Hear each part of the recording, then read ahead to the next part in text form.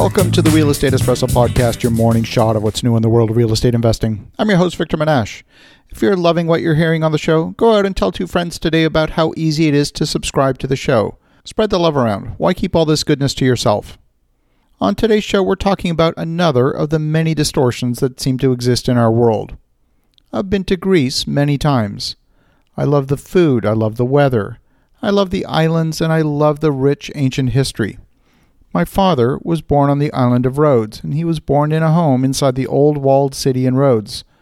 Fortifications date back to the time of the Knights Hospitaller, and they were built in the early 1300s. My father's house dates back to the 1400s. Now, prior to 1910, the island was under Turkish occupation, and then from 1910 until the end of the Second World War, it was under Italian occupation before finally being returned to Greece after the war. I love going to Greece, but Greece is a chaotic place. The culture in Greece is one of rebellion. It's common for traffic violations to happen directly in front of police officers with zero consequence. Greece also struggles to have strong enforcement of tax collection. The underground economy is alive and well. Not surprisingly, Greece is also mired in debt. One sovereign debt crisis after another has befallen the country. The country has struggled to pay its bills. What's the solution? Each and every time, its creditors have loaned it more money, even though it was obvious they didn't have the political will to implement the austerity required to improve their balance sheet. But since the default was too distasteful for the creditors, it was easier to loan them more money and kick the can down the road. By the time the next crisis hits, hopefully, the decision makers at the bank will be retired and it's no longer their problem. Well, this week, Greece entered the negative club. What is the negative club, you ask? Greece sold a debt offering at less than 0% for the first time on Wednesday, in the latest sign of how far investors are willing to go and hunt for returns, amid a global slump in yields. The Greek government issued 487.5 million euros of 3-month debt at a yield of minus 0.02%. The previous auction for treasuries back in August was at a rate of 0.095.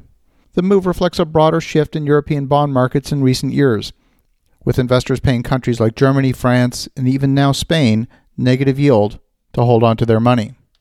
The negative interest rates are designed to hopefully bolster economic growth in the region. By the way, that hasn't worked.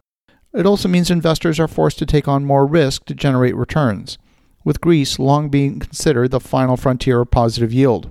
The nation, which emerged in August of 2018 from an 8-year international bailout program following a prolonged debt crisis, has been welcomed back into the bond market with strong demand for its debt.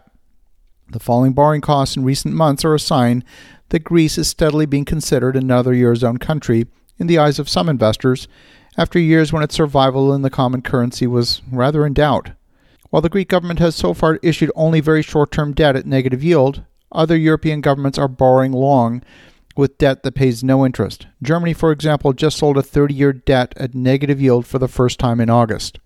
The yield on government debt has tracked improvements in the Greek economy, suggesting that debt holders are not as worried they're going to lose money as they would be in the past.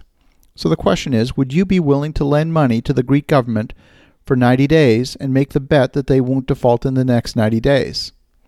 More importantly, would you be willing to lend money to the Greek government at negative interest rates, even if it's only for 90 days? Perhaps purchasing a 90-day bond from the Bank of Canada at 1.75% might be a better bet. I know, you would face the costs associated with foreign exchange, and that would negate any earnings. So if you've got euros and you're stuck in euros and you want to place the money to work in euros, your choices are limited. Europe's a family, and within the family, there's all types of people. Even within my family, not all members are an equal credit risk. The very idea of lending money to my cousin who has a spending problem, because I don't know what else to do with my money, seems a little bit crazy.